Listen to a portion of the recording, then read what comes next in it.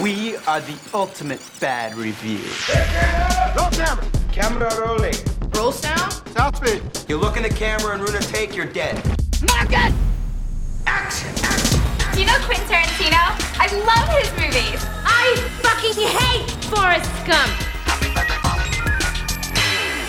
There's nothing left for our kinds of movies. Take back the screen! The Directors Guild of America will bring down its swift sword of justice on you rank amateurs. Cut! The enormity of their stupidity is just overwhelming. We did it. We did it. We fucking did it. We talked about it last week, but we did it. That's right. The Shot and the Chaser podcast did indeed get ourselves... Oh wow, that's the whole sound. That's a good first one. We also have this. Kill the brain, and you kill the ghoul. All right, well I got this. Yes. The duality of man. The duality of man. And then of course we have the usual. I just got to get this one loaded up. And then we get mad. We are back, more unstoppable, more obnoxious than ever. I can't believe it. It only took literally one conversation to be like, oh, we should just get a soundboard. Shut the fuck up! Yeah, we literally got everything. We got everything now, baby. I'm so... Oh my god. I'm so happy that we did this. This was worth every single penny that we sunk into it. Which is just the cost of my phone. Yeah. I was going to say millions, but thank you. Now people know that we're just broke bitches. Thank you to Nathan for helping me pay off my phone. And yes. Thank you, Nathan. Way to go, Nathan. Shout out to Nathan. Way to be, Nathan. Guys, A24. We've already talked about this, but I wanted to bring it up on the podcast too. A24 potentially scoring the rights to the Halloween series. Are we excited? Are we scared? I was excited until you were like, I think it's supposed to be a TV show. And then I was like, oh, fuck that. Well, I can't take credit for that. Technically, Joey said that. But yes, I agree. If it's a TV show, what do you mean it's a TV show? Also, I think that's what I read. The link or the screenshot you sent me, I think says it's a TV show. Oh no, I didn't even read the link I sent. I just saw Halloween A24 and a picture of Michael Myers and was like, Matt and Joey. There you go. Yeah, I mean, maybe they won't. I mean, because they're still bidding on it. I mean, I don't know if they have writers or anything lined up. Plan for it. Because I think it's the rights to Halloween as a TV show. Because there hasn't been one. And I think it's like... Specifically they're selling the rights to make a TV show and any production company is bidding. I'm excited. I mean, A24, they do a lot of things right. I think they're our best hope now. So you think that's the end game then for A24 to do it and do like a mini series? Well, what I was going to say is that I did see another rumor that specifically stated that they heard that it was going to be a TV show based on Season of the Witch or around Season of the Witch. I had heard something about like that. What is that? What do you mean by that? That's a movie. Season of the Witch is the third Halloween movie, and it's the only movie without Michael Myers. Oh. It's a really bizarre movie. I wouldn't even say it's like a bad movie. It's just it's weird that it's Halloween 3. I will say that it's one of those things in history where I kind of look back and I'm like, I wish that movie actually took off and had a big enough following to have spurred a different And you tale. like the movie. I liked it enough. I think it's Nick B's favorite Halloween movie. It's definitely not my favorite, Jesus Christ. But like Michael, I mean Halloween 1. Like, you love Michael too much for that to be the case. Right, seriously. Yeah. Because like he's not in it. So it's like so I can't that's like already it that much. A detriment to the movie. Which shout out to Nick B, bro. If that one's your favorite, like very cool. But I was gonna say that John Carpenter said that because I think he was brought on to write Season of the Witch or something like that. He said something along the lines of he wanted Season of the Witch, Halloween 3, to be the start of making Halloween an anthology series or an anthology film series. So like every single movie was going to be about something completely different that happened on the night of Halloween. So Halloween 1 and Halloween 2 are only about Mikey. The rest would be about something else. Why even buy the rights if you're not going to put Michael Myers in it? Well, because it was called Halloween, and dude, you got to give it to them. It was the first, the second. Mikey dies. Yeah. Third is John Carpenter's like, this is the only way I see this going forward. Is we're gonna do a different movie every time, which I definitely respect that. I would have for sure. I like that idea. Yeah. But it just didn't make enough money, and they were like, no, we're going right back to Mikey. A24 could potentially call it like anything and have this same premise. I feel like it because like I want Michael. I feel like by A24, I think A24 doing a Michael Myers anything would be cool. So I don't know. Agree. I mean, but a show. Yeah. What are they going to do? It could be bad. Other than because like if they did a show around Michael Myers, what else are they going to do other than kind of taking it the route that Rob Zombie did?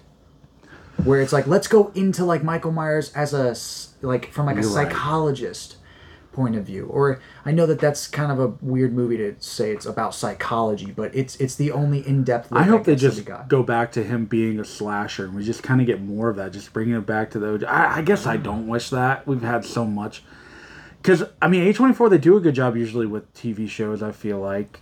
I say that, but they just did the most recent one is The Idol, I think, by them. So, yeah, maybe they should take a break on TV shows. Maybe just don't do a TV show. Maybe just do your own 3-hour movie. Yeah. That'd be cool. I could do an A24 3-hour Halloween movie. I feel like that'd be the slowest fucking movie, but every kill would be like the most like brutal disgusting, horrifying thing you've ever seen in your life. I would love to see their take on it. Yeah. We'll just see what happens with it. If they get it, awesome. I would love for them to get it. So I think out of anybody bidding for it, I'm rooting for them. For sure. To get it. I would be hype about it. I had heard like rumors like Peacock was like trying to get it, and I was like, ooh, that would be awful. That is like, I don't want fucking ABC, NBC, fucking NBC to get their hands on that. Although I don't know, I may actually take that back because they did a really fucking good Hannibal show. Really? Was that the one with Mads in it? Yeah, with Mads Mikkelsen. Oh. And Lawrence Fishburne. Did they do that with Peacock, or is that just an NBC? It was just an NBC show. See, NBC did Seinfeld. They did Friends. They're known for all these like giant TV shows. I feel like Peacock though. Yeah. They don't know what they're doing. It's a little bit different. So I would be nervous if Peacock took over. I generally don't know if it's NBC or ABC. That's okay. Either way, both should not have Michael. No, I would agree. Definitely would agree. To you, I say, to ABC and NBC. It's time to stop. Yeah. There you go. Yes. Please stop. Please stop. We need better TV shows. Honestly, man, come on. Yeah, I don't know. I think that. I hope they get it. I hope A24 gets it. We'll see. Yeah. They're apparently already making that Camp Crystal Lake show. Yeah, we'll see how that goes as well. A24 is? A24 is apparently already making that. Oh, okay. Yeah. Apparently. I do. I feel like I remember hearing about that. But which I think other big news, the writer's strike is apparently over. Let's fucking go. Yeah, SAG is still striking. Yeah, SAG is still striking. But a lot of like new things are coming out. I know like Edgar Wright was able to show his new Scott Pilgrim show that he's got coming animated. The animated Scott Pilgrim show. Because of the writers. I did not know Edgar Wright was doing that. He's at least producing it. Okay, that makes sense. I saw the trailer because of him. He said now that the writer strike is done, so hopefully we'll get a lot more, because I just feel like the rest of the year just looks so bleak for movies that I'm hoping maybe things get pushed up, or maybe 2024 is going to be this just amazing year of movies. Yeah. Which could be the case. Because, I mean, last year was fun. Incredible, I feel like, for movies. Last year was like nonstop good movies. And it's probably because of COVID, because they had to stop making these big budget, crazy movies. That last year we kind of got this like flood of great movies. That might be the case next year then. I'm down for that. I'm always down for the up and down swing of things. I like because when it like hits that high, you're like, oh my god, this is so good. But when you hit that low, you're like, it's over. Yeah. It's fucking Movies over. are done. Yeah, cinema is dead. And then Martin Scorsese's like, I got a new movie coming out. Yeah. And it was supposed to go to streaming, but now I'm going to do a full theatrical release. And you're like, yes, let's fucking go. Thank you so much. Oh my god. He got some flack earlier this week. Yeah. That I was like, this is so fucking stupid. For what? He said that we need bigger and better directors to save cinema, and he cited Christopher Nolan as a great director. But in the article, he had said something like, we need to stop making comic book movies, and then he cited Christopher Nolan as a great director, which everyone's like, the guy that made the Dark Knight trilogy. I'm like, you made 3 movies like 15 years ago, and people still call them the greatest superhero movies ever made, and they were made before the Avengers bullshit that we got. Yeah, like why do you have all these Saw 2 fucking sound bites? Listen, okay, they're just on here, all right. No, this is your custom soundboard. Yeah, they're just on here. I had to put like. Yeah. Listen, I there's love no way it. for me to organize it. I thought it fit. You go through your stages. You're going through a Saw stage right now. Well, no, but I was gonna say, like, because I was gonna contribute. I wasn't trying to derail and talk about Saw. I think that, people calling out Christopher Nolan for making Batman movies. I don't think they were calling him out. Yeah, no, they were not calling him out. They were calling out Martin Scorsese. Martin Scorsese for saying, "Oh, he's the great director, but he's the one making the comic book movies." Right. Yeah. But I was gonna just add that those movies, though they are comic book movies, and this might sound up my own ass, but I've always separated those from other comic book movies. Everyone has. I feel like. Yeah, I feel the same way about Tim Burton's Batman too. I kind of separate those from the comics because they a comic do book. Their own thing so much that it becomes its own experience. When he says a superhero movie, Scorsese is specifically talking about like Marvel Now, like a movie that has there's no heart in it. It's just mass-produced bullshit. That, like, do you not understand the past 15 years of movies we've gotten? How every Marvel movie is breaking records because everyone is going to see those movies. People like them. And they're just basically bullshit. Yeah, they're bullshit movies that you don't have to think about. Yeah. They're bullshit. They're not cinema, as Martin Scorsese's calling. Yeah, they're bullshit. I agree. I do agree with him, but there's also a part of me that it's not that I agree with them making so much money. It's more that I understand why people want to watch that over something else that might take a little bit more of your palate expanding, changing. Someone can't just watch The Seventh Seal and then say masterpiece. You have to build up to that. Some people can for sure.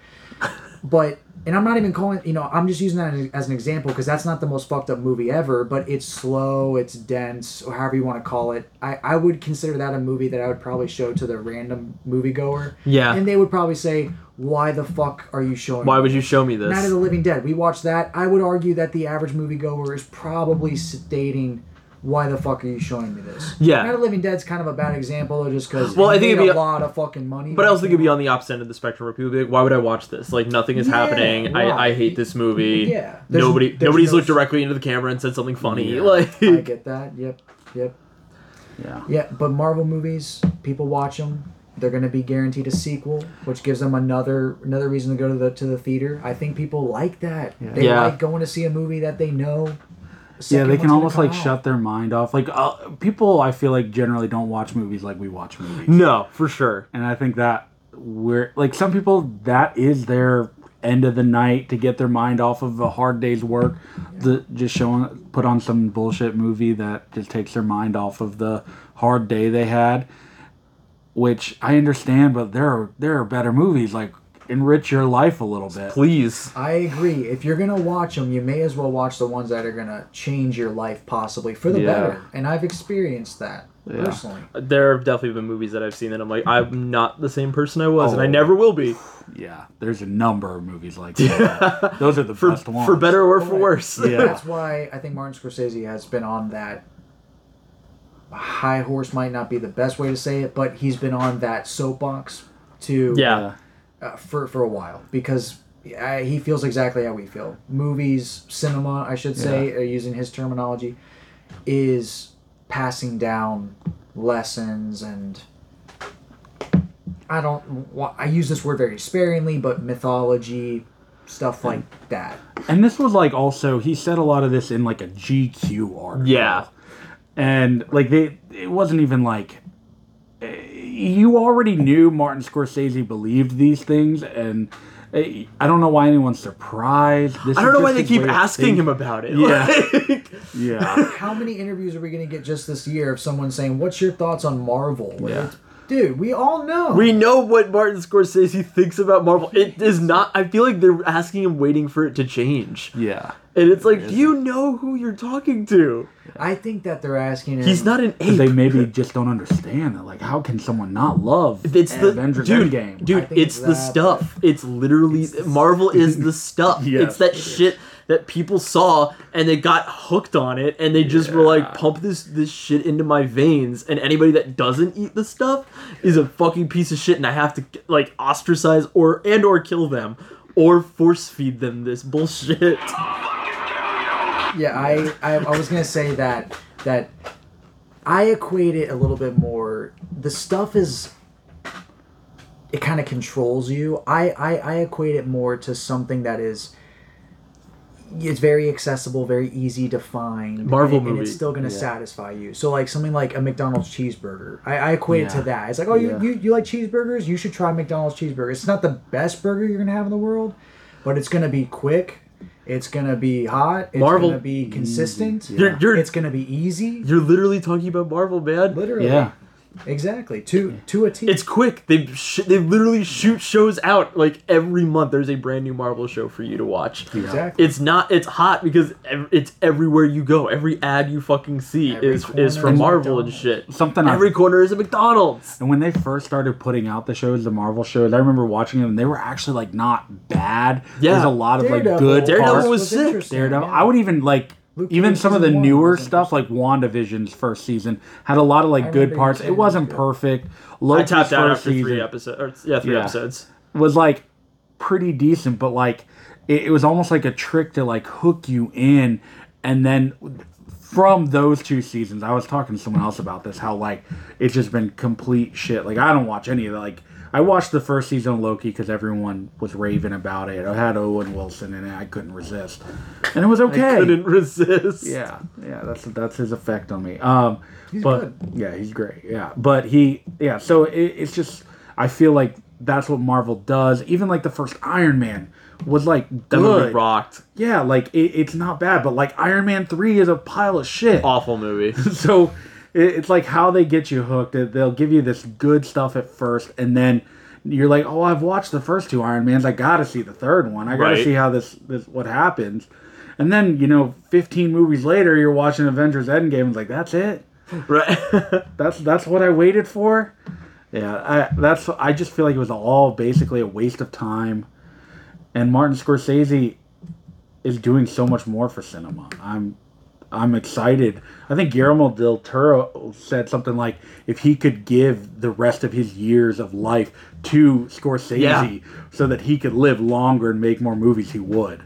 And that's pretty bold for someone like Guillermo del Toro. I'm a little mad at Guillermo del Toro right now. Yeah? Yeah, because fucking Pinocchio got a Criterion. Yeah. Are you capping right now? What you thought about Are you that. fucking capping Dude, but right Criterion keeps making the worst choices. Right, but the Triangle of Sadness, Pinocchio, Power of the Dog, brother. Lydia Tarr walked. Why will you not give her this? Yeah. Sort your fucking life out, mate. Yeah, or this. Yeah. Please, Criterion. Please. We need better movies Sort than your Criterion. fucking life Give out. us the fucking shit. This is the What's longest wrong with soundbite you? ever. Yeah, man. There's just so many, especially like last year, for the amount of good movies to come out, and like Triangle of Sadness was the first one. That's insane. It just does. What not was the make point? sense. What was the point? It wasn't that good. Yeah, I don't really understand. I'll never understand. I think I brought this up on the show. I've at least brought this up to you guys in passing too. Just like how the Oscars are picked, I don't understand what's the criteria for a Criterion movie, essentially. Yeah. Don't understand it. Who picks these? Who makes these decisions? Which I know it's the Directors Guild of America, I think, decides on the Oscars things, but it's just every year there's always some stupid movie that was like shoehorned in there every year. You know, and it's like a political thing too. Whatever someone's like paying, or I hope not, but right. I want to hope it's whatever. I mean, it was like they do. I feel like every year, and especially like the animation category, it's like 2 movies that you were like, all right, and then 2 movies you've literally never seen an ad for once, and you're like, that's not a real movie. Like, did you guys watch animation movies this year? That's how I always feel.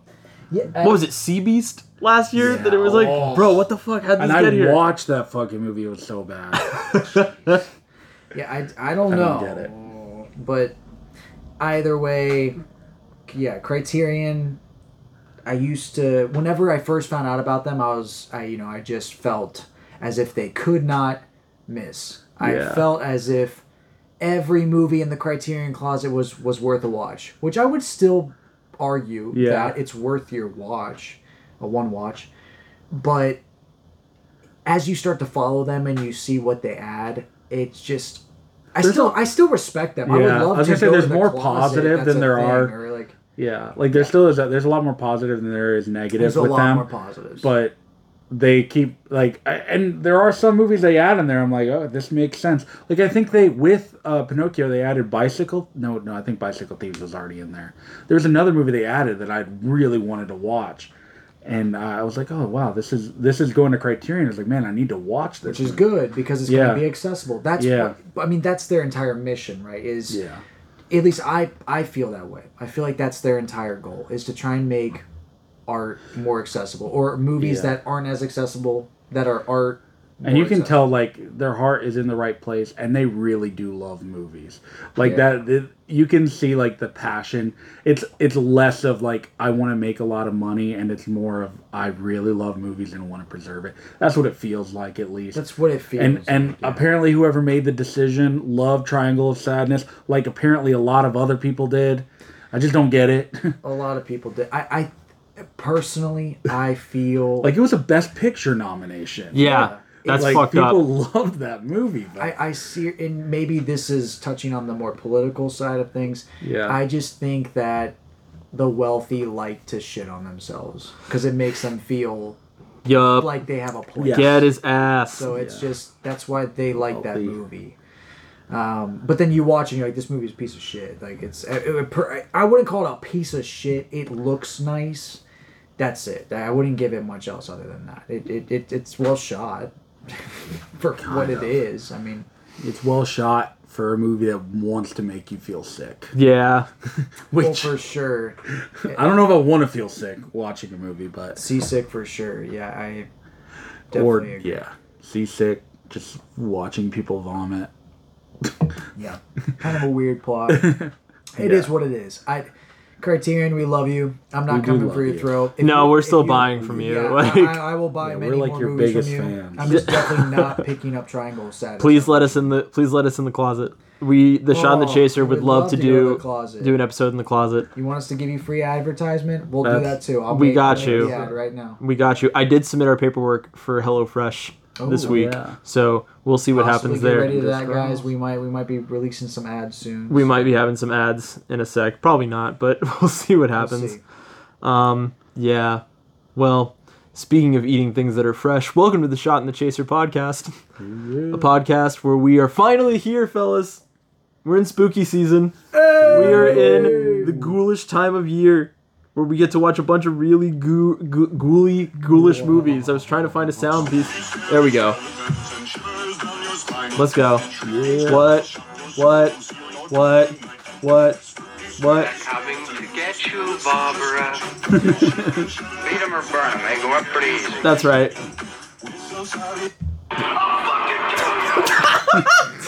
That is the most used one so far. I love it. That one's not leaving the soundboard. I think it's literally too funny. It's too good.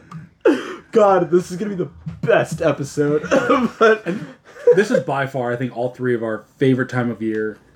I would say we love Halloween. We love October. All the movies that come with it. It's a great time. And the weather kind of changes. It feels nice and crisp outside, especially during the fall season. It's not too cold. Yeah. Still is nice. You get to break out all the sweaters. Yeah, especially where we live. Fall is perfect. Fall is pretty solid here. You know, hope that the fall seasons are bringing you good tidings and blessings. Yeah. And I feel like yesterday was the first day it really felt like fall. Honestly, man, I went outside for a walk and I was just like, I'm in like shorts and a shirt. I'm like, I'm fucking freezing right now. It was nice. But for tonight's episode, to kick off spooky season, we are our shot this evening is George A. Romero's Night of the Living Dead. Really, you're not gonna play a sound clip for that? Kill the brain, and you kill the ghoul. There we go. All right, thank you. And then to chase that down, we have Edgar Wright's Shaun of the Dead.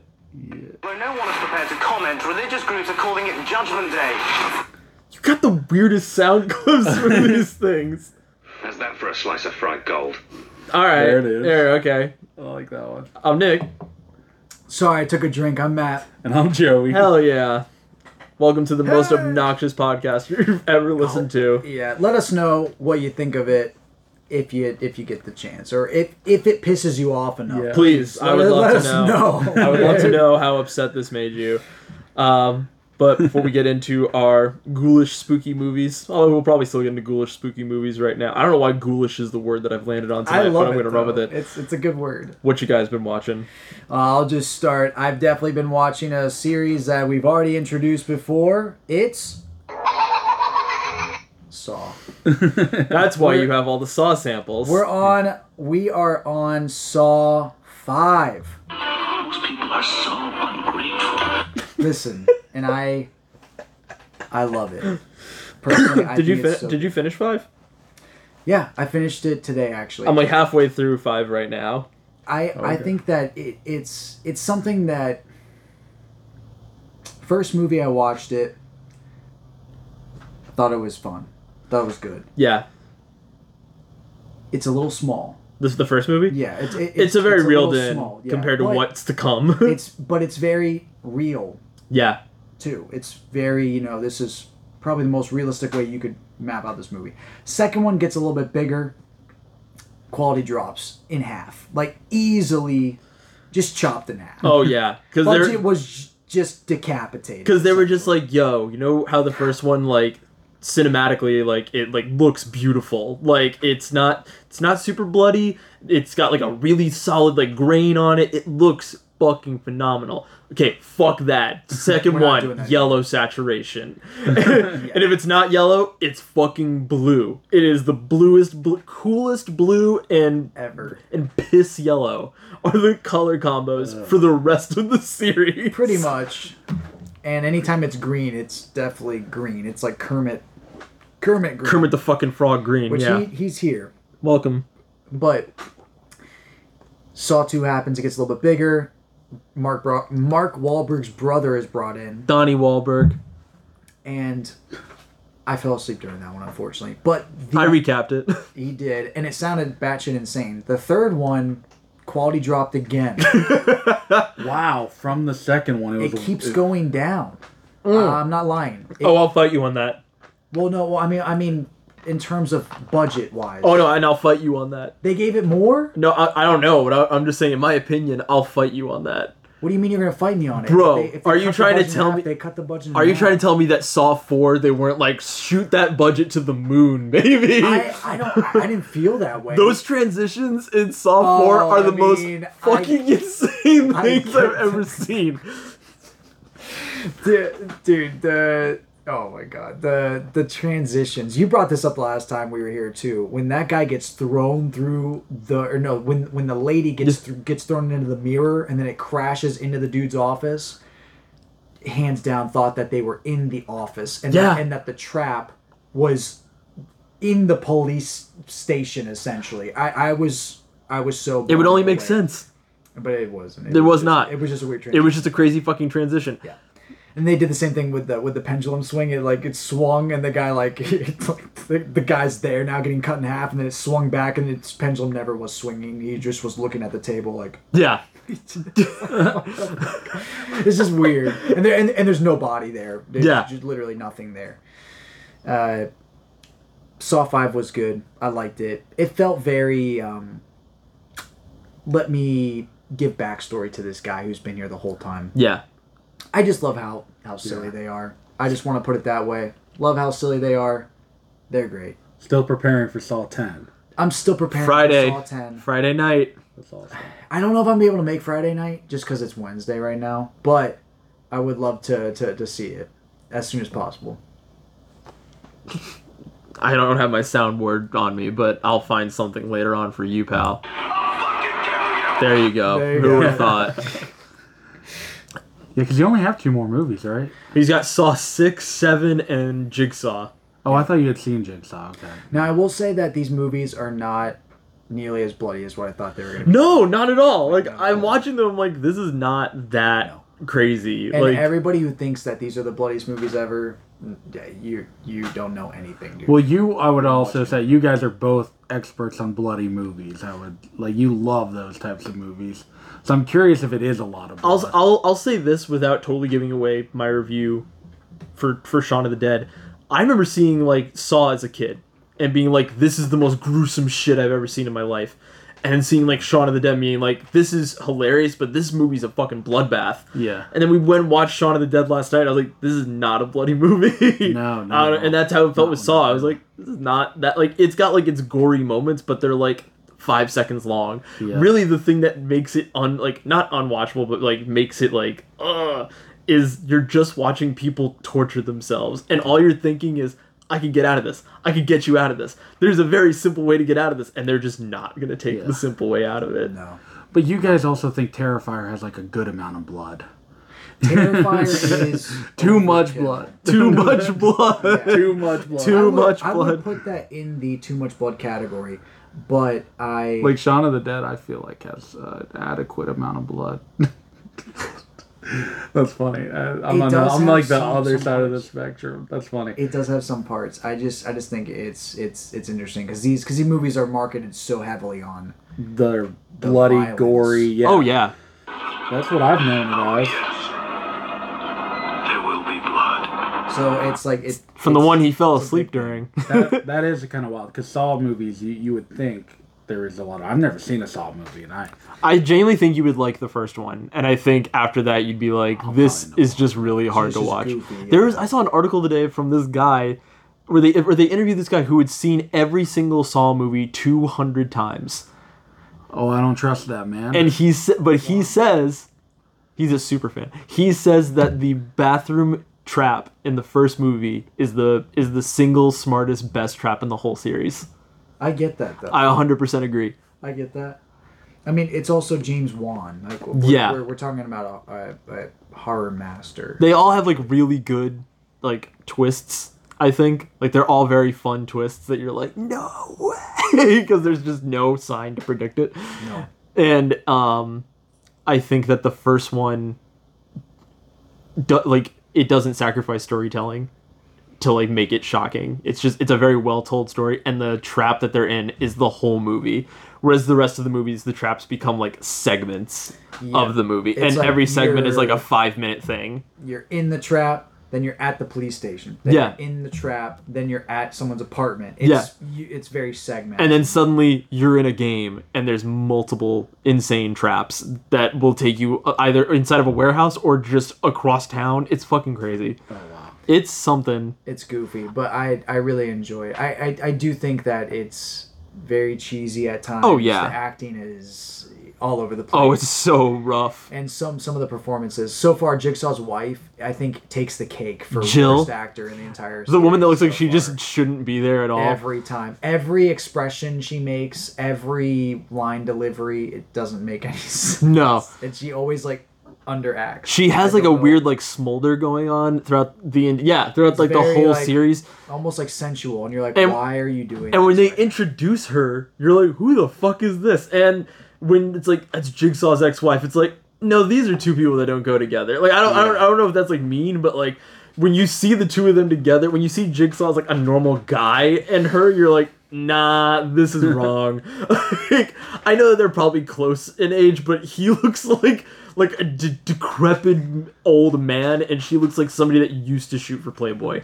So it's like, this feels wrong and weird, and it's just, yeah. Hey, let's keep watching and see what happens to Jill. I'm down. Like, I want to finish it. I feel like you're definitely going to. Yeah, I've had a great time. It's been good. So, what about you, Joe? Yeah, I'm on the complete opposite spectrum of movies. I feel like a movie I watched this week. I watched a movie called Bottoms, which saw it. I saw it. Yeah, very excited. I've been wanting to see it. Same director as Shiva Baby, which is another incredible movie. Such a good movie. I love that movie. And it seemed like similar cast. It has Rachel Sennott or something like that. Yeah. It was a really good movie. I really liked it. The writing, the directing, the last like 30 minutes of the movie are completely insane. I actually think you guys would like the movie. You guys probably know a little bit of the premise. You've heard it's like a high school fight club. Yeah. And so like that's all I had heard. And to me, I felt like the fight club part of it was like such a small part of the movie.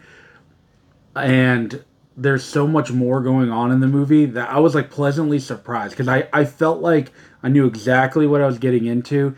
And the fight club is definitely like, it's like the obvious thing of the movie, I feel. Yeah, okay, there's a fight club, but there's like so much more in it, and it has like a great cast. It has a girl from The Bear, Ayo Edebiri, who's blowing up right now. She's April O'Neil in the new Teenage Mutant Ninja Turtles. She is, yeah.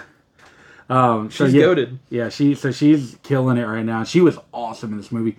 Apparently, her and Rachel used to have like a Comedy Central show together. What? Called like Rachel and Ayo are single or something like that, or still single or something like that. Yeah, so I found that out. I was like, oh wow, so they kind of have like this history, which I think helped with the chemistry, because they're supposed to play best friends in the movie. Yeah.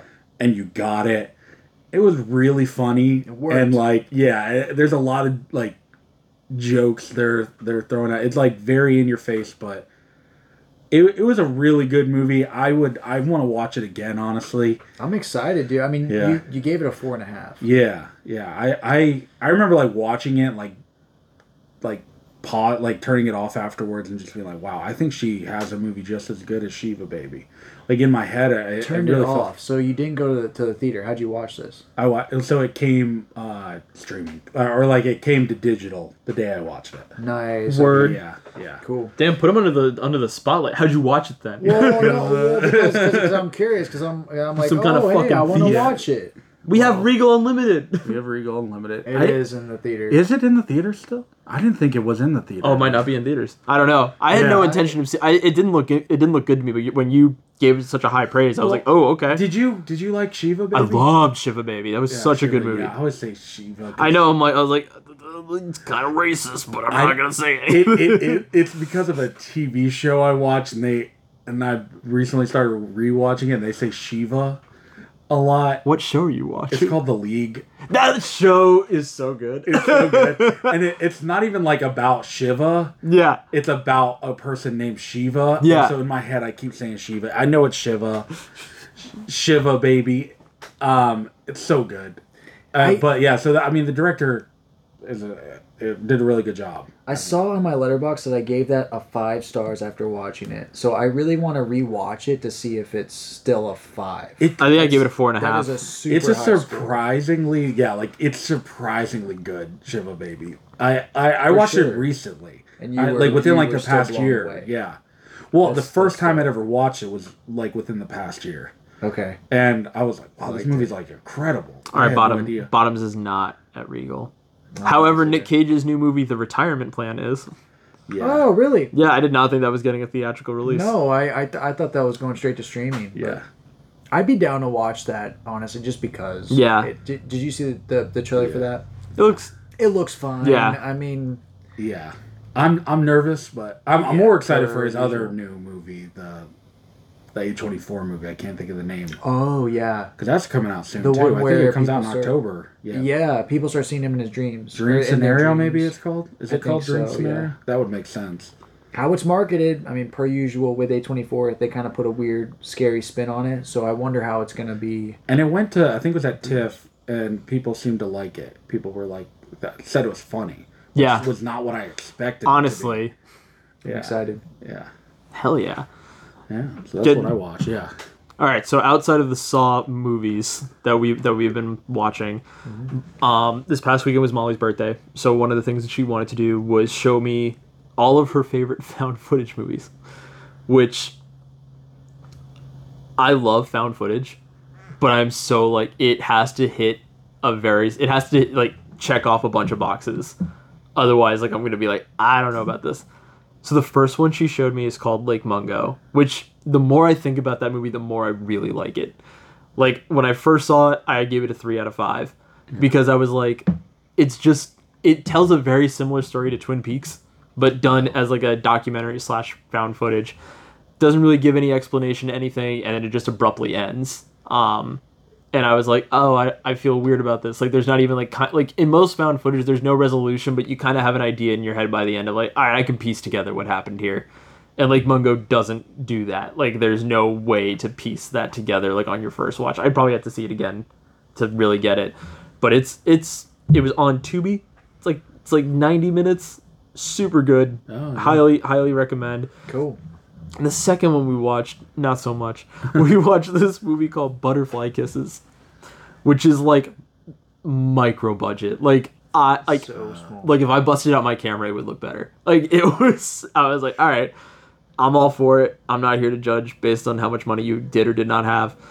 But it's another found footage about this guy who finds a box of video cassette tapes in his parents' basement, and they're like those little like old cassette tapes where you had to put it in like an actual VHS tape to watch it, and all of the tapes are like clips from this college like video thesis about like a local cryptid to that area called Peeping Tom. Which when I heard that I was like, oh, this is gonna be weird. Which luckily it didn't go down that route, but it was like, it was a creepy thought. Like if I like this, it felt like a creepypasta, where it was like you had to go to this tunnel, and at midnight you had to stare down the tunnel, and you can't blink. And if you don't blink for an hour straight, Peeping Tom will appear. But once you see him, you can't unsee him. And so like this whole documentary is about how like nobody can do that. Like there's no way like anybody could prove it because nobody can not blink for an hour. And then they were like, what if we use a camera? Because the camera can't blink. And they film for an hour and something like appears on the other end of the tunnel. And as the tapes go on, like shit gets more fuckety. But the guy who finds these tapes is like an insufferable Redditor. Like he's got like the Peaky Blinders hat on. He's wearing a vest in every shot.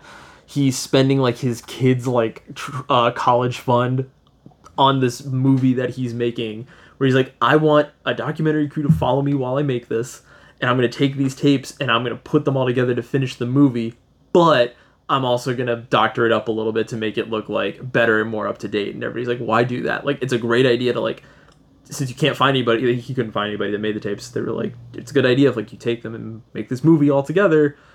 But if you do, like if you doctor it, like you're automatically going to discredit yourself. And he just has like a weird like quippy Redditor bullshit thing to say to anybody that like says like, no, that's not a good idea. And as the tape goes on, you find out that once the camera caught Peeping Tom, anytime the camera would turn off and then back on, Peeping Tom would be closer and closer and closer until the point that he was like able to like touch the camera, and he like kills the people that made the movie. And so you're like kind of like, oh, this is kind of sick. It's cool. Out of nowhere, the director of the Blair Witch Project shows up and just is like, fuck your movie. It's so like out of left field. You're like, what the fuck? But it's so goddamn funny. And then the guy, like the filmmaker, he gets killed by Peeping Tom. His wife divorces him before then. And the documentary crew that's following him is like, now we're on a quest to find Peeping Tom and see if it's real. And that's the end of the movie. Oh boy. Pretty rough. But lastly, and I promise I will wrap up here. The last found footage movie we watched was called Death of a Vlogger, an even lower budget than the Butterfly Kisses. Okay. And I was excited because I was like, lower budget. Let's see how kooky this can get. Yeah. And it was about a vlogger, which I was already like, who the fuck are you? I don't give a shit. Yeah. I mean, I'd like to see him die. Maybe. Yeah, exactly. That's fair. But it's done the same kind of like Lake Mungo, where it's like a documentary crew is like doing like a special on like everybody that was involved in the incident, caught on tape. But he was a vlogger doing his thing, and he catches like a ghost in one of his videos, and the world is like, whoa, house haunted. And so he like leans into it like anybody that's monetizing their shit would do. And some online piece of shit is like, it's fake and I'm gonna expose you for being fake, and like ruins his life. Like puts his whole like family and life on full blast. And the whole movie is just him being like chronically online and losing his mind, and you're kind of questioning throughout the whole movie, is it real? Is it fake? Is his house actually haunted? Is the house not haunted? And it's just like, it's never really answered. I personally don't think that the house was ever haunted, but it tries really hard to convince you that the house was haunted. Anyways, personally, I would watch any of those ones. You would watch any of those movies? Yeah. For sure. Lake Mungo sounds awesome. Lake Mungo was sick. The second one has an interesting enough premise to see what they would do with it. Yeah. I would just want to see how they executed it. Death of a Vlogger. The third one, yeah, the Vlogger one doesn't sound as because it kind of leans into like parody a little bit, where it's like kind of making fun of itself, and I'm like, it's like kind of funny, but it throws off the vibe where it's like trying to be really serious, and then like it gets like really goofy, and I'm like, you got to pick a lane here, man. I can't just pick one side and stick there. Yeah, so. That one I gave a 1.5. I gave Butterfly Kisses a 3. I think I'm gonna bump Lake Mungo up to like a 3.5 though. Like it's nice. It's solid. 3s and 3.5s. Those are solid scores. I'm saying. It's still a good movie. But those are my ghoulish movies that I watched this week. Let's get into some more ghoulish shit that we watched this week. Let's get into George A. Romero's Night of the Living Dead. You can't start the car. Johnny has the keys. Yeah. Or classic, excuse me, I should have played this one. They're coming to get you, Barbara. There we go. Now we're back. Matt, what is Night of the Living Dead about? Night of the Living Dead was directed by George A. Romero, came out in 1968. The tagline follows: if it doesn't scare you, you're already dead! Fuck! And then the summary goes like this. A group of people try to survive an attack of bloodthirsty zombies while trapped in a rural Pennsylvania farmhouse. Boof. Let me tell you, as two people that were just in Pennsylvania, yikes. Yikes. Dude, it was actually another reminder today that I realized that the area where this is filmed is where my dad's family was born and raised, essentially. Oh, that was going to be but it wasn't. It was just... it's kind of sick. Which is kind of crazy. It was Butler, Pennsylvania. Butler, PA, yeah. So it's just wild because I've been there. When I think of Butler, I think of you, and I think of your family. Like I know that. Like that's where it's just told the dad side it's from. Nothing that I've seen in that movie. Never seen that in Butler, but it could have been way less developed in the 60s. It's 1968. Which I totally understand. Yeah, it's also like the countryside. It was the countryside of Butler. It's, my uncle has a property that was probably very similar to the one that they filmed on. It's kind of out in the middle of nowhere. There's no houses around that you could see. And there's like two locations, basically. Yeah. It's the cemetery and it's the house. This house. Which I think it's done really well. Right off the bat, I think that this movie is done so well. Mm-hmm. Everything in it. I think while I watch it, I get very inspired by movies like this because it makes it look achievable. Yeah. And I'm not saying that as a dig against the movie. It's just the techniques that George A. Romero uses it's very clever. You can see what he's doing, but it's still so effective. It's so simple. Even with how little this movie actually shows you in terms of blood, gore, special effects, there are enough in there. Yeah. To set the tone. But this isn't Terrifier 2. This isn't, this isn't something that is centered around its special effects. It sets the tone so well, though. And it's really the first movie, as far as I know, that really delves into zombies. Yeah, to my knowledge. And if it's not, it's at least the movie that every other movie is taking source material from. It's where basically it feels like it all started, which I think is really cool to watch any movie that. What is that? I agree. I lied, guys. The very first zombie movie is called White Zombie. Yeah.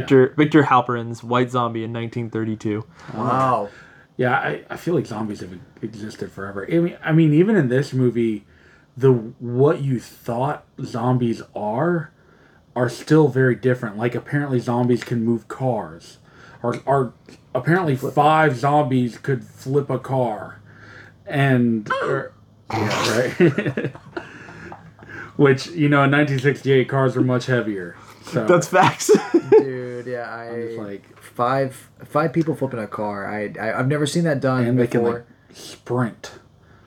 Yes. So even, you can see that zombies have evolved in the way... I mean, even if you look at the other movie we watched, they were stereotypical zombies, and I think, Edgar Wright, and that's a whole other movie.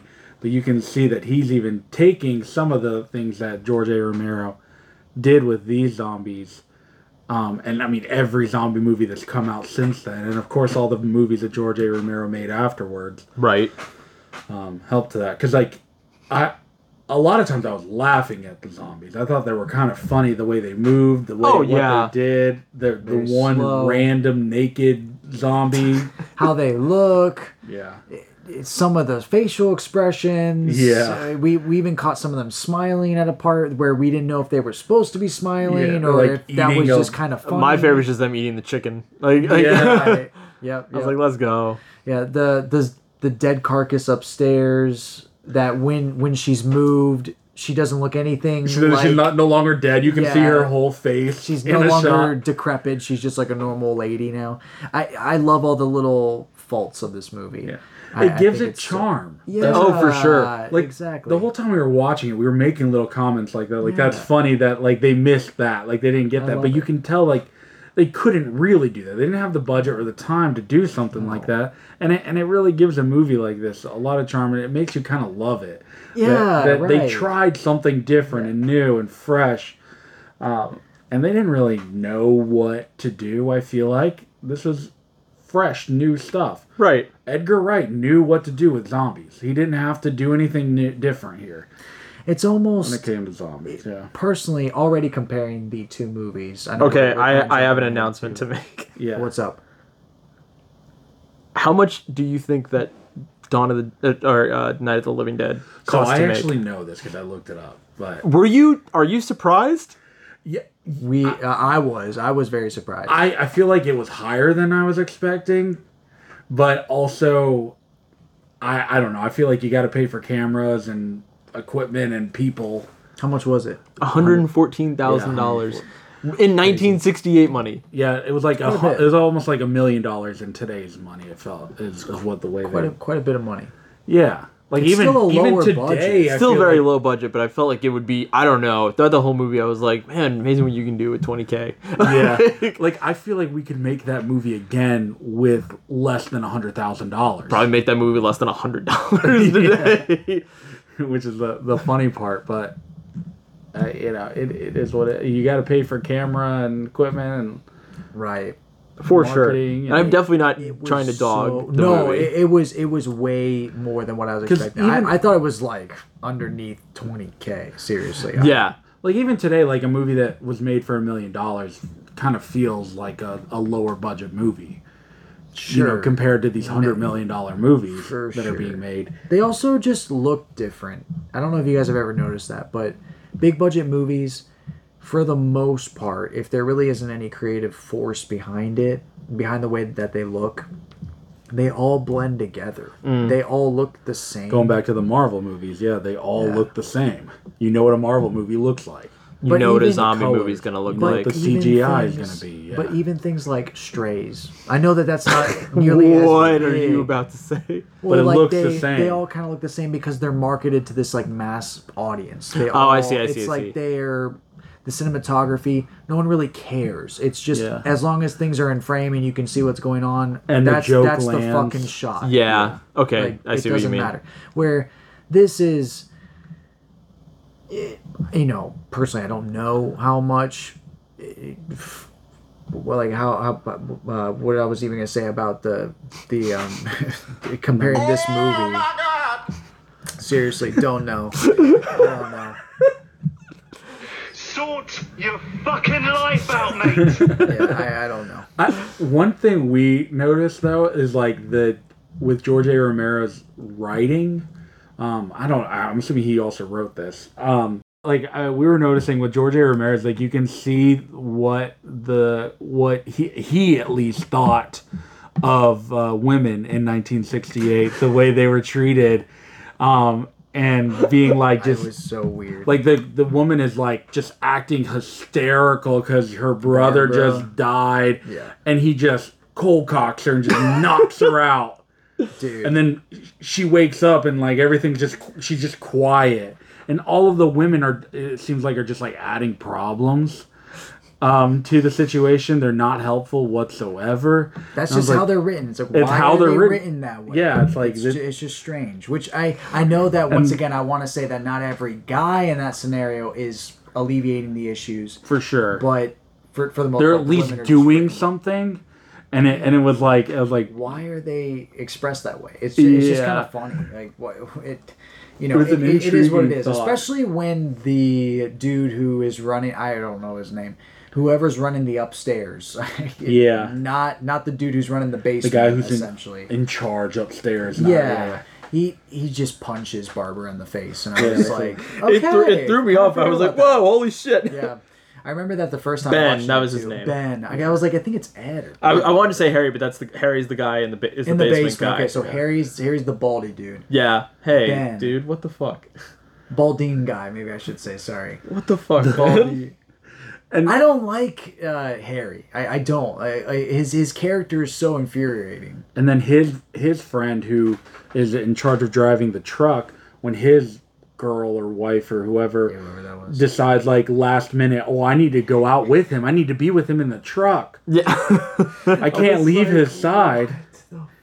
Like you get the plan? This plan that is actually a decent plan, but you don't know how to actually run through the plan or execute the plan. Personally, we're talking as if these are digs. I think that we loved these him. Things this is such a good movie. Enjoyable. Yeah.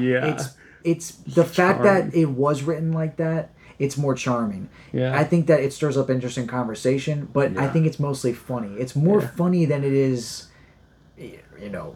repulsive or annoying. I guess the best way to say it. So, right. And I loved it. You could honestly say these men all got killed because of how stupid they were, the way they treated every situation, the way they used fire. They were real reckless with fire. Especially this old ass house. Everybody. Yeah, they had a fireplace that just lit on fire in the middle of it of the house. I'm like, they are going to burn the house down. Whole house down. See, I think the movie's more of a character piece about these people more than the zombie apocalypse that is happening. Like, it's kind of saying like ultimately like these guys are gonna do like they're gonna envision themselves as a hero instead of like banding together to actually come with a solution. Like throughout the whole movie, division is a constant. Yeah. With Ben and Harry, and then you have like the one other guy in the middle who gets eaten. Like everybody's like, I know what's best. I'm gonna go outside. Boom, dead. Yeah. I'm gonna go in the basement. Boom, dead. And Ben's like, I'm gonna stay here, and I know what I'm doing. Boom, dead. Like, and he ends up going in the basement. Yeah. That's the crazier part. He goes in the basement, and it's just like, it's an interesting piece of just like, you have this, I think it's a really good like look at what people would do in a situation to survive. I know we're watching Saw, and that's like the whole basis of it, but like Saw is such a like fucking out there bananas idea, whereas like this, like a zombie apocalypse sure is insane, but like it's put in a very like realistic light. Like this feels very real. Like you have a groups of people that don't know each other, that have banded together in a house and have no idea what's going on, and so they're just listening to the radio, trying to figure out what's going on, and have no knowledge of how to defend themselves. Anytime a zombie movie comes out now, it's like immediately like, we should shoot them in the head and burn their bodies, and it's like, you already know. So it's like, what the fuck, man? Like this is so lame. There's no mystery. Yeah. I did like that in the movie they were like, this is because of radiation coming from Venus. I was like, they what? didn't know. Yeah, they were, which I love the scenes too of the different newscasters trying to piece it together that you're watching. You kind of watch the newscasters in interviewing the guys walking on the street, and it's like an army general and 2 scientists.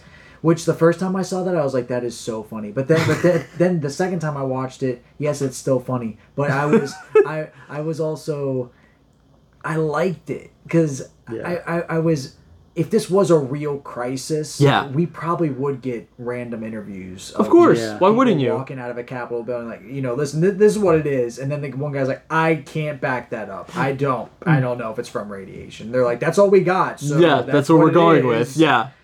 And then the one guy says later. Yeah. Like as they're getting into the limo, like Joey put it out. I'm like, that's so fucking funny. Later. Okay. Line. Yeah, it's like he was totally believable as a scientist up until that point. I was like, okay, that's not a scientist. Imagine a scientist being like, it's radiation, sure, later. Later, man. Zombie apocalypse happening later.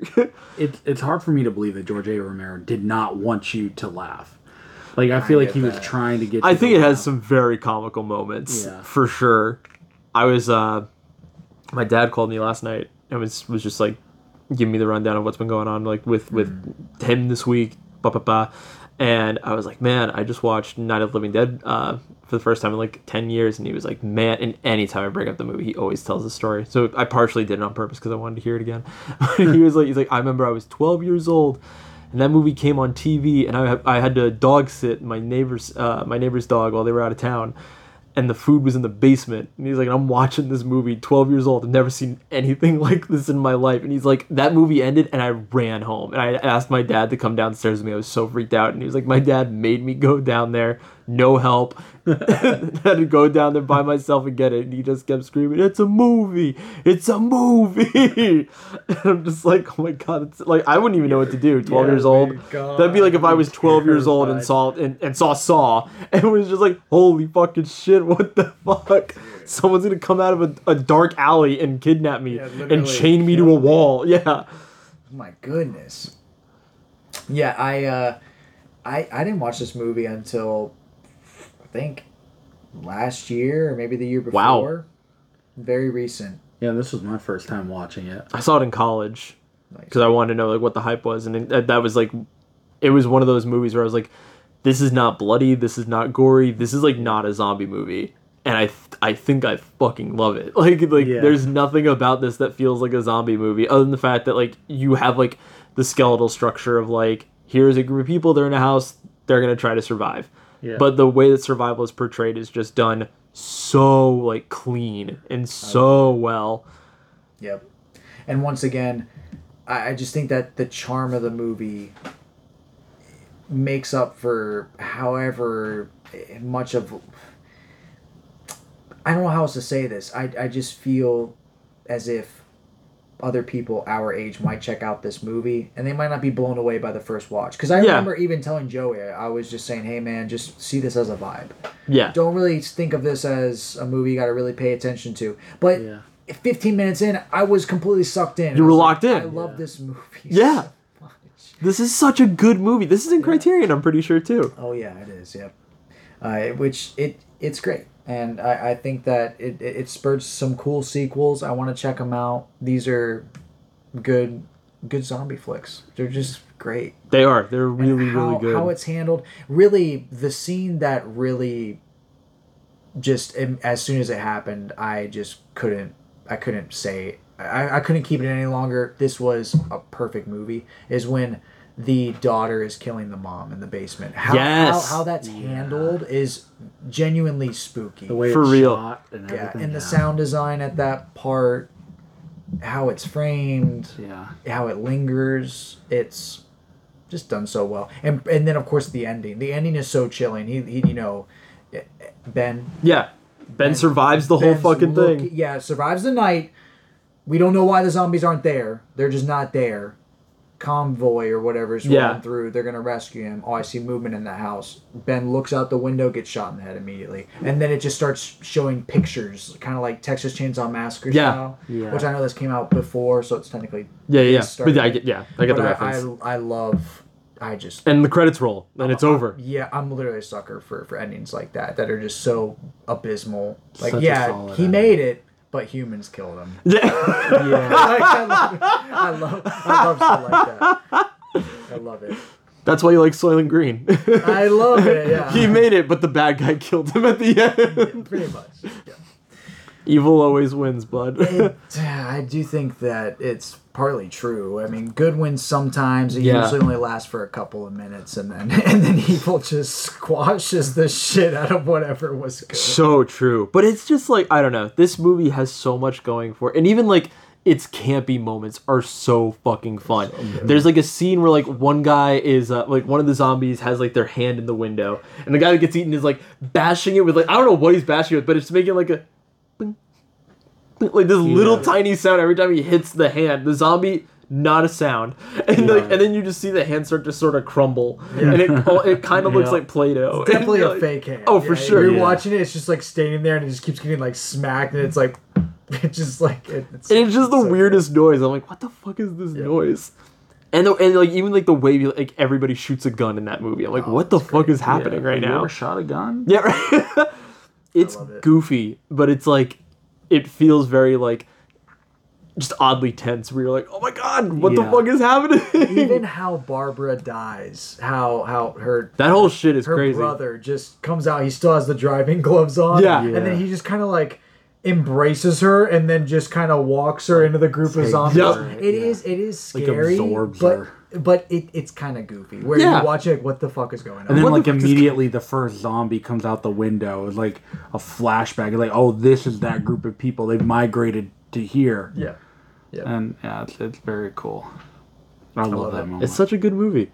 I think, I put it in my Letterboxd review. I think this is probably my favorite, like, in the grand scheme, favorite zombie movie. Like, it is, everything about it is great.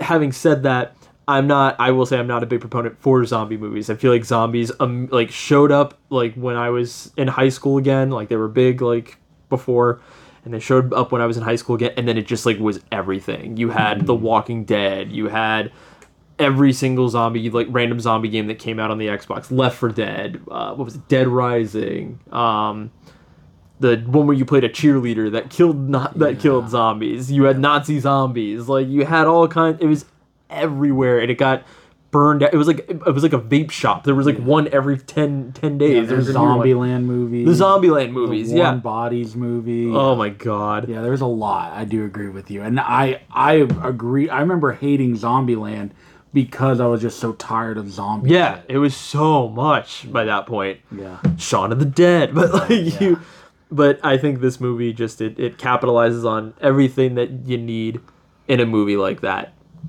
He's a master. What are we giving Night of the Living Dead, fellas? I'm giving it a strong 5. Damn! Right out the gate. Loved it. Holy shit! Love this movie. I didn't think I would love it that much, but neither did I. That was crazy. As soon as it ended, I just immediately 5 stars. For sure. Yeah, you really love that movie. I'm giving it a 4. I also really loved it. I'm also giving it a 4. I'm a big fan. I knock it just because it's a zombie movie, and inherently, like I'm like, all right. Great. Yeah. All right. Hey, we're here. Well then, on to our chaser for the evening. Go ahead, hit the button. The attackers can be stopped by removing the head or destroying the brain. It's been a funny sort of day, hasn't it? I'm very... You know what? I don't even care. Matt, what is Shaun of the Dead about? Shaun of the Dead. It was directed by Edgar Wright. It came out in 2004.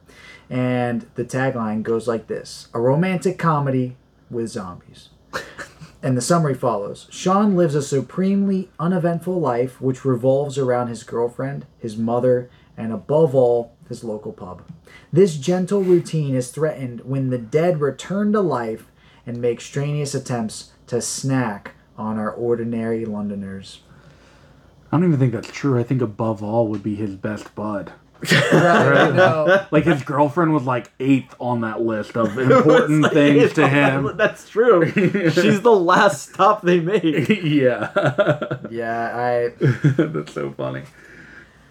Dude, I just need to start off. This movie was the first time I remember watching this movie. It was the first Edgar Wright movie I'd ever seen. My friend John Michael showed it to me, and it just blew me away. This movie just like, I felt like I had never seen a movie like this in my life. It had a similar effect that like Lady Bird did to me, where it's like, I didn't know movies could be this good. Right. You know, this is just Edgar Wright's style, of course. This is the way he does movies. But I have always loved this movie. It's always had like a special place in my heart, so I'm like really excited we got to watch it for the podcast. Excellent choice. And watching it on this big screen at night, I'd never watched it like that. I'd always watch it just on like a TV, maybe at night, maybe in the day as well. Like I do love this movie, but watching it on the big screen, I was like, this movie is so fucking good. And I know we talk about like zombies and how they're overused. I think there are these diamonds in the rough, and I think this is one of them. It's such a special movie. It's a great one. Yeah, I truly love it. I think, just to get into it, I think Edgar Wright's like intentional storytelling and like how he uses every aspect. Now, we've already done Baby Driver on this movie, so I think we've already talked about like how Edgar Wright does movies, but this is like the beginning of the Edgar Wright style. Isn't this the first in the trilogy? It's the first in the trilogy. No, it's the first in the trilogy, but I think I don't know if he made a movie before that that was anything like this. I know he worked with other directors and stuff like that, so I'm sure he's had his input on tons of movies. But yeah, this movie, just to get going, like from the beginning to the end, there's just so much in this movie. It's just jam packed, like Baby Driver, like Hot Fuzz, like even The World's End. Scott Pilgrim, all of his movies. You could watch this movie a million times and you'll catch something new. I feel like it's just so jam packed, full of stuff. You know, going from him being in the store and there being just bodies and people like acting like zombies that you don't quite catch the first time, and even him walking into the pub and the couple making out and then walking out of the pub and the couples eating each other. It's just brilliant. The news stations flipping through and it blatantly telling you there is a zombie apocalypse. Yeah, basically. It's just so brilliant. I truly think like Edgar Wright is one of the best like storytellers in the way he can tell a story.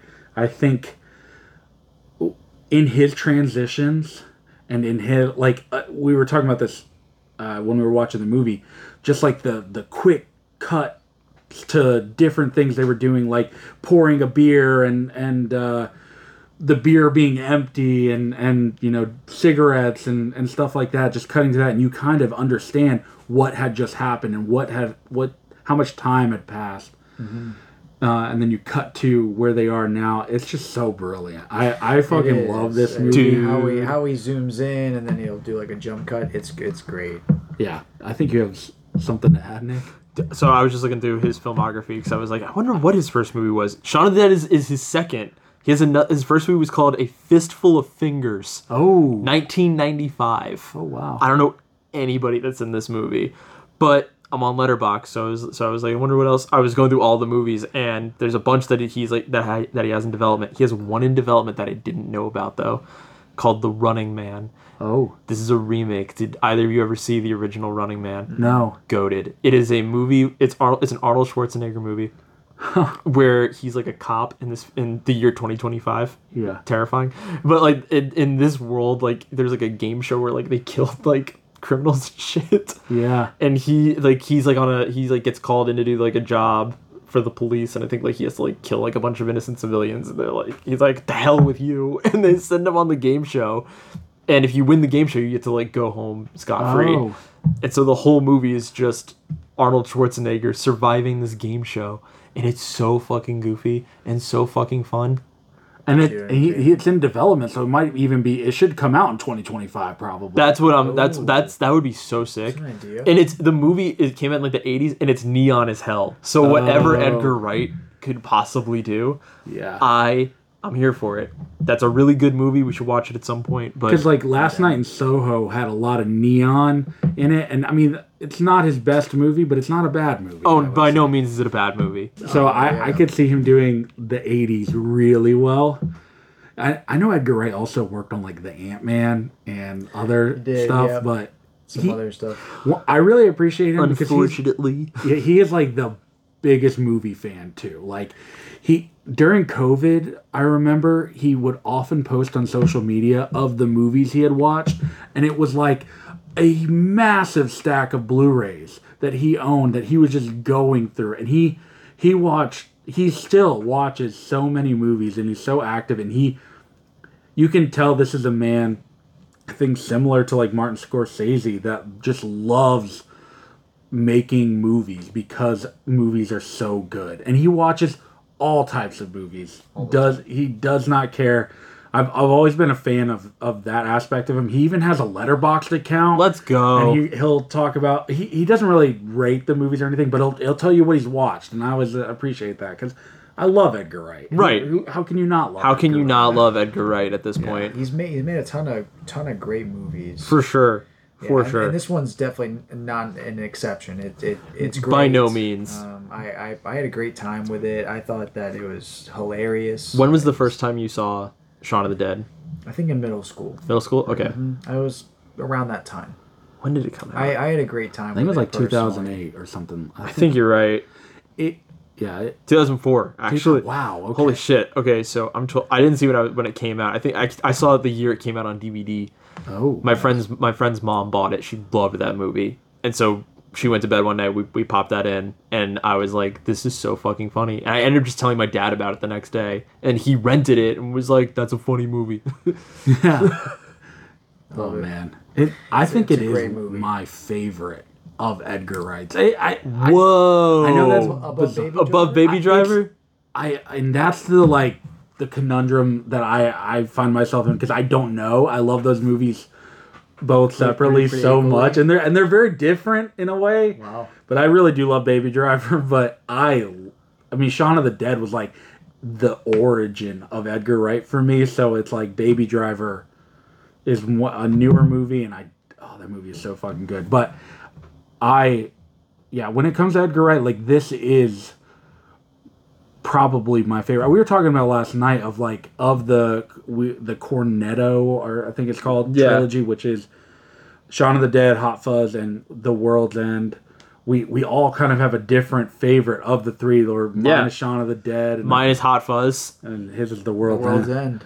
Which are all great movies. And it's just funny because they're all great. I love every one of them. It's a very, very strong trilogy. Yeah. And to have pretty much the same people in each one, and close to the same cast. And even more so than just Nick Frost and Simon Pegg. Like, there's a lot of reoccurring characters that you have in all three movies that... Even if they just have, like, a cameo appearance. Yeah, exactly. And you can...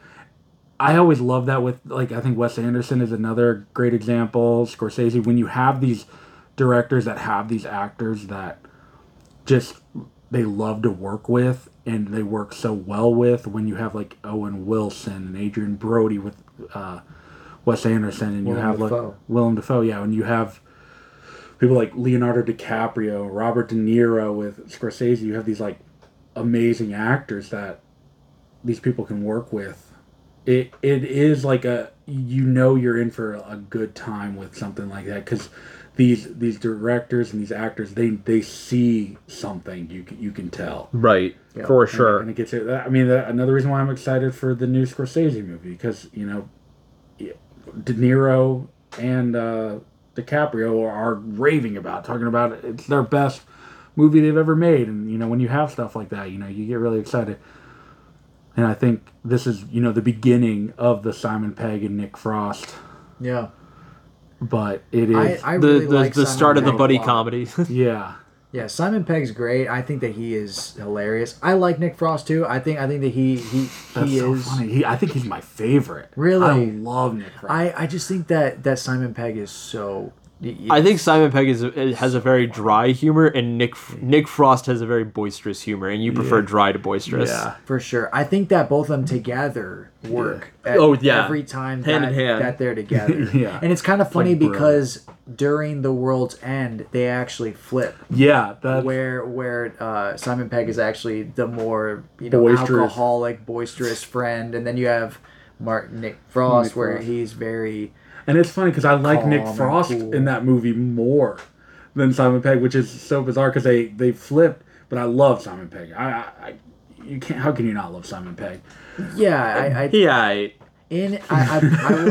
will say that in Shaun of the Dead, I think that he works really well as that guy who's just 9-to-5er and loves his little routines and the pub and his best friend.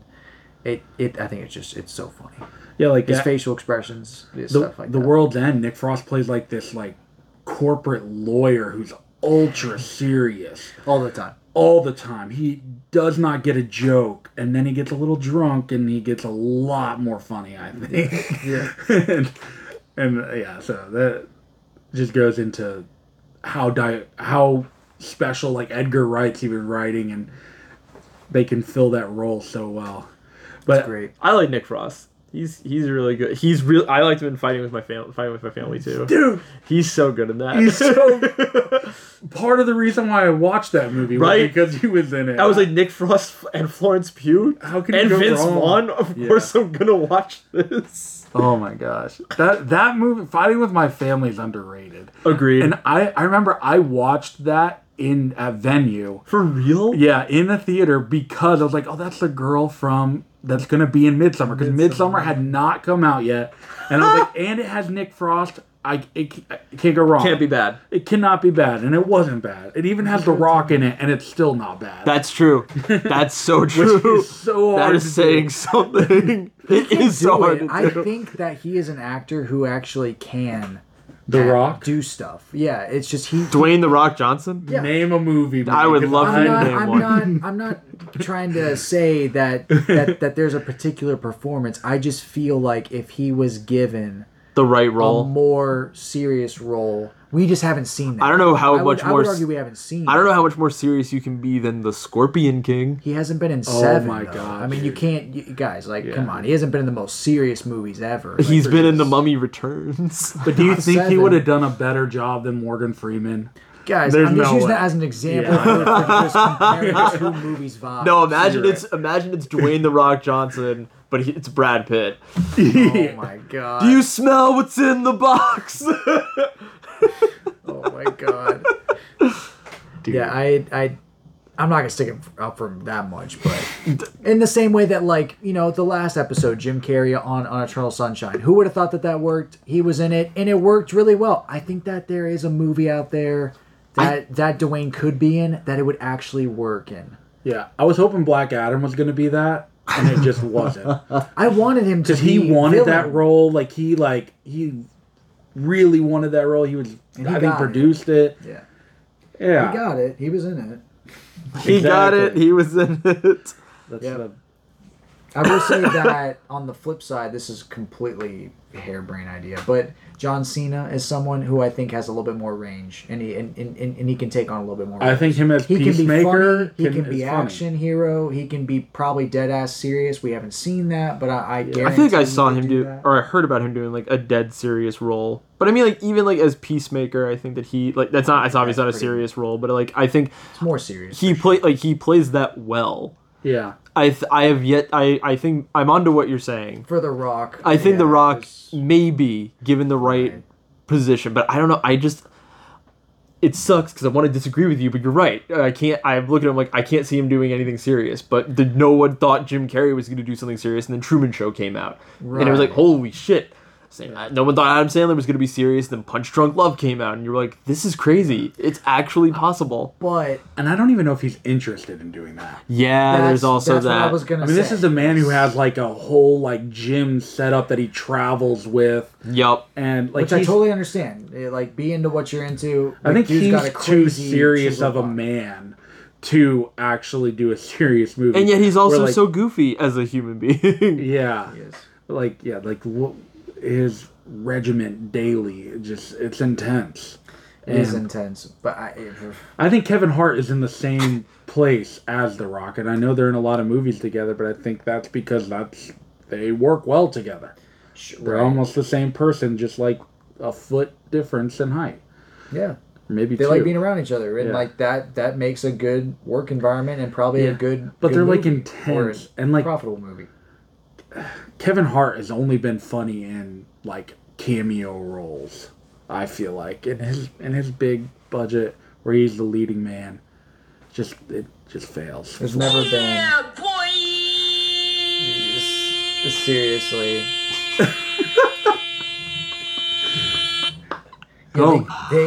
They gave Kevin Hart that role that was a remake of that European movie where it's like Bryan Cranston played a paralyzed guy and Kevin Hart was his like caretaker. Dude, but did you watch it? No, I watched it, dude. It's so bad. It's no way. You gotta be shitting me. It's a bad movie. Oh my god! It's like it's worse than you even expect.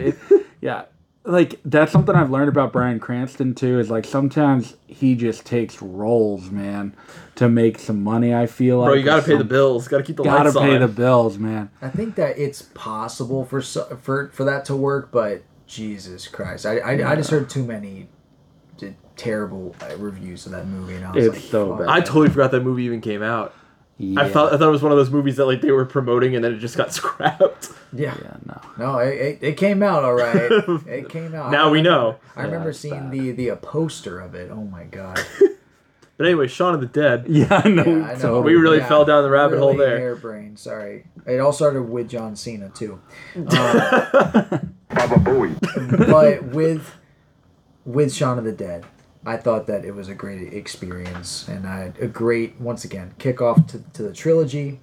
It's a great trilogy. If you haven't seen Shaun of the Dead, I would check it out. If you haven't seen Hot Fuzz, I'd check it out. If you haven't seen The World's End, I'd check it out. All three of those movies are great. Yeah. I do need to go back and rewatch The World's End because I distinctly remember like loathing that movie. Like I think I gave it a 1.5 on my letterbox. Like I was like, fuck this. I don't think you'll come to that conclusion anymore. Probably not, honestly. Yeah. I think that it's a movie that just needed to marinate for 10 years and then I'll give it another shot and be like, oh wow, this is actually pretty great. Kind of like when I went back and rewatched The Revenant. Yeah. And I was like, oh wow, this movie's actually like perfect. What the hell's wrong with me? Yeah. Why did I think this way? It's almost like being in the right headspace and like the people you watch it with and things like that. Yeah. So greatly affect a movie where it shouldn't, but it definitely does. Definitely does, right? But yeah, because like The World's End, I really like, but I still think it's it's calling it the worst, but it's the least best. Because it's still enjoyable, but like if you had to watch one, like personally, it would be yours would be Shaun of the Dead. Easily, yeah. I love this movie. Hot Fuzz, no contest. Great. I mean, it's a great movie. It would definitely either be The World's End or Shaun of the Dead. Yeah. What did Hot Fuzz do to you? It's the bloodiest one. Yeah, Hot Fuzz is good. It's fine. It's good. It's the thing on top of the church, it falls down. Yeah, and just like I remember seeing that shit and be like, holy shit! Like I remember that. It's definitely played for that type of vibe. The guy tripping and like the other thing just going through the bottom of his mouth. It's got some good moments. I'll probably have to go back and rewatch that. Yeah, I don't really remember. You think about what you've done. It's alright. Dude, it's a good rewatch. I really want to rewatch Hot Fuzz now too. I know. This movie, like I watched it and like immediately I needed to go watch The World's End. I was just like I needed to get more of Edgar Wright because of it. And yeah, it's such a, I think there's a lot of nostalgia and a lot of like the time I watched it, who I watched it with. I think, you know, talking about that, you know, it's all about who you watch it with and the experience that I can't not love this movie. For sure. And there's a lot of like sentimental value to this movie, but I think it's like one of my favorite movies, even all time. Yeah. Would be on that list. It was great. I had a great time with it. It's a lot of fun. I know we've all been kind of dodging the bullet here, but we do need to discuss that Nick Frost just throws out the N-word for no reason in the middle. None of us remembered this. It was a shock to all three of us. Like, whoa. I was like, holy shit. I could not believe... I do not remember that at all. Yeah. That was just like, holy shit. Yeah, kind of came out of nowhere, but it was also a very chaotic moment for that character too. Yeah, you know, he crashed his own car so that they were forced to drive the Jaguar. It's just that was like the pinnacle for that for Ed. Is that his name or? I think so. Yeah, maybe something like that. But I'm so bad with names.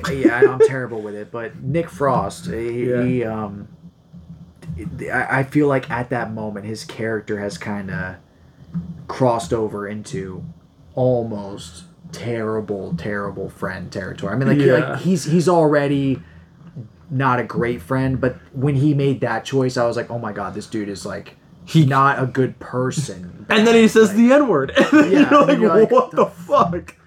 Which, you know, I mean, that's the whole bit, right? Yeah. It's like even when he's dying, he farts, and like that's like the joke. He's supposed to be like a scumbag. Right. A lovable scumbag. Yeah, literally a lovable scumbag. Which works. For the whole movie, the character works. I just think that one scene in particular, it's so funny how it literally comes off the back of like him doing the dumbest thing arguably in the movie. Just so he can drive a Jaguar. Yeah, essentially. It's something else, man.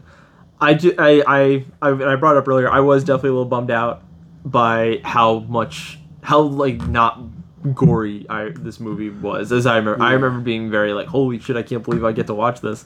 And watching it now, I was like, I don't think there's like hardly any blood in this movie until towards the end when the zombies eat what's his face. Yeah, the dude with the glasses. Yeah, I think his name was David. When they eat David, which we've all been waiting for since the start of the fucking movie. It's like, I hope this guy fucking gets it. Sorry that going out with the woman who played Pam on the UK The Office isn't enough for you, dude. I didn't even know that. That's crazy. As soon as she showed up on screen, I'm like, why do I know this woman from? It was driving me nuts, and I had to look it up. And I was like, Lucy Davis. She played her name wasn't Pam in the UK show, but Pam in the UK The Office. Yep. Damn. I do want to. Oh, sorry. This is another harebrained idea, courtesy of Matt. But I heard that the first bit of news that I got after the strike ended. I don't want to talk about it. I know what you're about to say. I don't want to talk about it. This is getting rebooted. Yeah, I don't get it. It's gonna be bad. It doesn't matter if you get it or not. I just think it's kind of funny how that's. It's gonna be a Peacock show. Right. Yeah. Yeah. Okay. Sorry. I just. I literally just had to throw that out. It's perfect. If you were wondering, that was a button that said "Oh no, cringe," and that was the noise that came out. Yeah, very cringe. Oh man. But you know it's not cringe? Shaun of the Dead. No. Very good movie. Wish it had been a little bit bloodier. I sure wish Nick Frost hadn't said the N-word. I definitely agree with you though. Not a ton of blood. It's okay. I mean, it still works for the movie. I'm very surprised. I agree with you. When I watched this as a kid, thought it was the bloodiest thing I've ever seen. Probably was at that time. Never. I'm not used to watching people get ripped in half and eaten and stuff like that. But even like looking through at the beginning, looking through the woman through the hole in her stomach because she had just been impaled. Yes, that was a cool scene. For some reason, I remember that hole being like humongous as a kid. I remember being like, "Holy shit, her whole fucking stomach is gone," and it's just like. Not that huge. Nope. Still good, but like you're like, all right. What correlations do you see between Night of the Living Dead and Shaun of the Dead? Well, are we gonna rate it first? Oh yeah, we should rate it first. Might be. Oh. Joey. Yeah, I think I should start it off. It's an easy 5. I fucking love this movie. Yeah. Cool. I can't knock it. Whole bunch of 5s tonight. Yeah, no. It's a great movie. I'm giving it a 4. I really did enjoy it. I wish. 4 is a great movie. More blood, less N-word. All I'm saying. I would give it. I saw what you did on Letterboxd, and it's very alarming. Did I rate it? You did rate it on Letterboxd. Probably like a. I'm gonna give it a 4. Okay, that's cool. Okay, we're cool. You gave it a 3.5 initially, and I was like, "Whoa, that seems a little critical, don't you think?" I feel like on a more critical day, I would give this a 3.5. It's not my favorite thing. It's definitely not a bad time. Yeah, I agree. 3.5's a great movie. 3.5, 4, right in there. Yeah, 3.5, 4 is a great movie. Yeah, love it for sure. Now correlations, as Nick was saying. Correlations, right off the bat. Zombies. More, yeah, right. And this is a little bit more obvious one. You could say that both these movies are character studies more than zombie movies in a way for how much they focus on their characters. Which I know, what else are you supposed to do in a zombie movie than this? But both of them do it so well. Both of them do it with taste, and it comes across pretty easily done as well. For Night of the Living Dead, it's a little bit more serious. For Shaun of the Dead, it's played up for mostly comedic moments. Yeah. But there is a little bit of seriousness there too between Ed and whatever, Nick Frost and Simon Pegg. Shaun of the Dead. His name is Shaun and Ed. Simon Pegg, isn't that? Oh yeah. His character name is Shaun. Can't believe I didn't remember that. That's so funny. Jesus Christ. That's how bad we are with names. Terrible. Yeah, I'm terrible with names. So, seriously, but that's all that I got for the correlation. I would say if a zombie apocalypse really happened, I think these movies are great evidence. Don't lock yourself in one place and stay there, because most people will die. Yep. If not all of them. If not all. If not, yeah, I don't know what I would do, but I know that boarding up a very flammable place ain't the not move. the idea. Yeah. Not even a little bit. And going to the pub might not be a good idea either. Yeah. No. Yeah.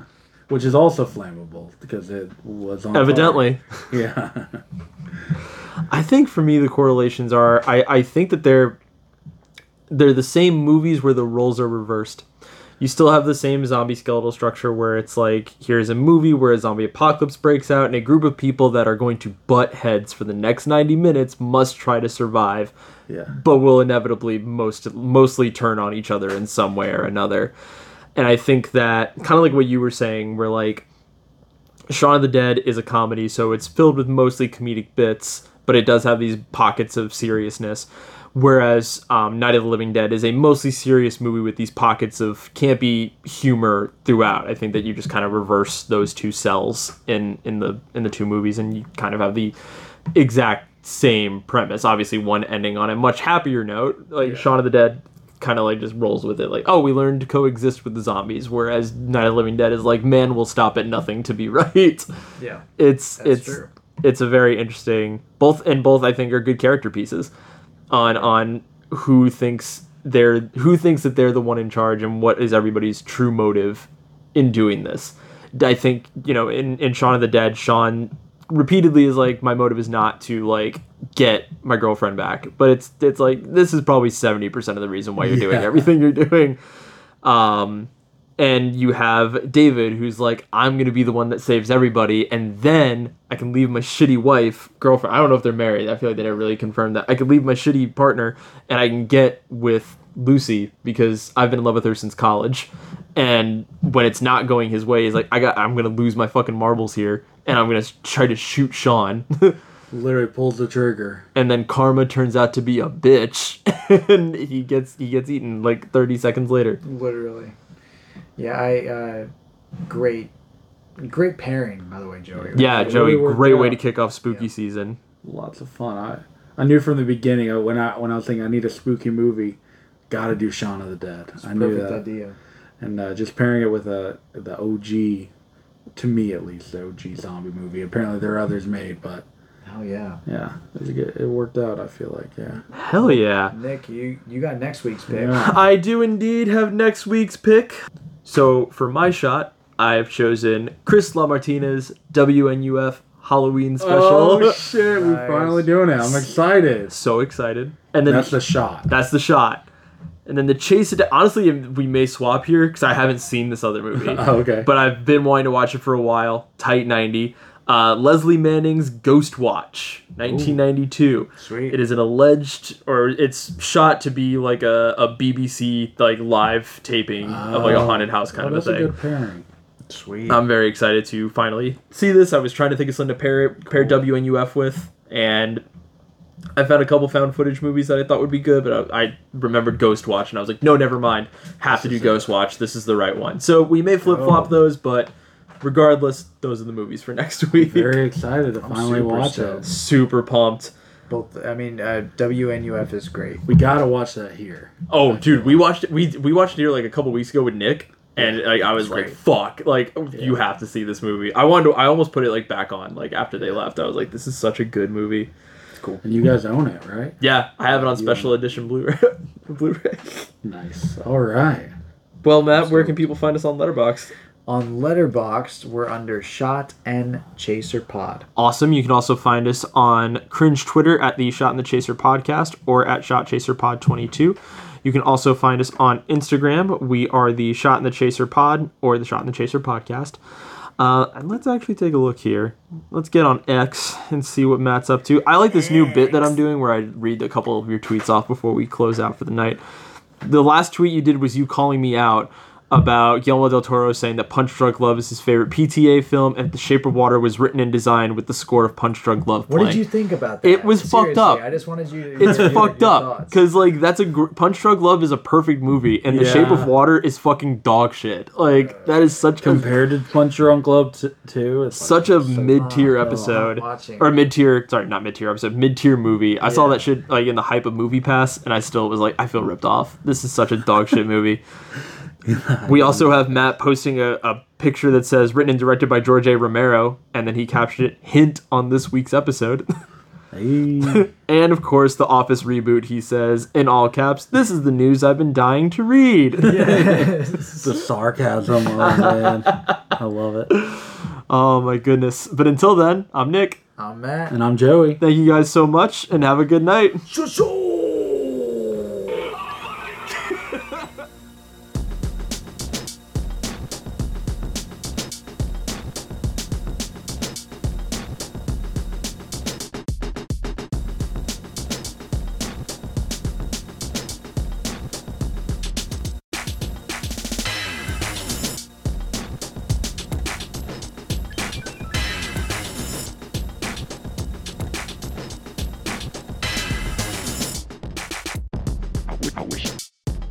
I wish I knew how to quit you.